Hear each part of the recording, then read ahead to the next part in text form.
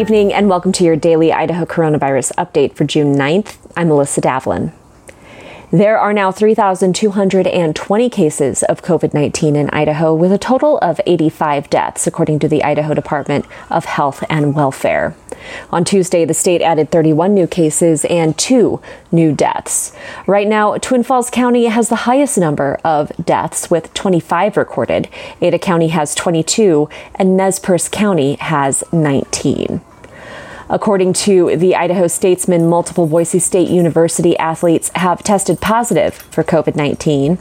The university declined to tell the Statesman how many people tested positive, citing privacy laws. This comes as football and women's soccer athletes return to campus for voluntary workouts this week.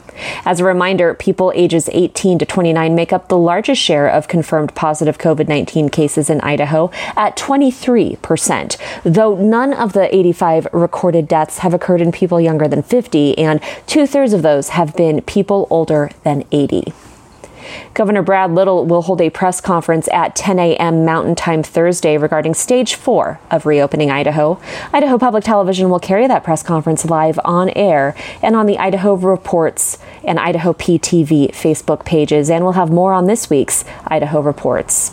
For more news and analysis, check out Idaho Reports on Facebook and Twitter. Just search for Idaho Reports. We'll see you back here tomorrow. And until then, stay safe, Idaho.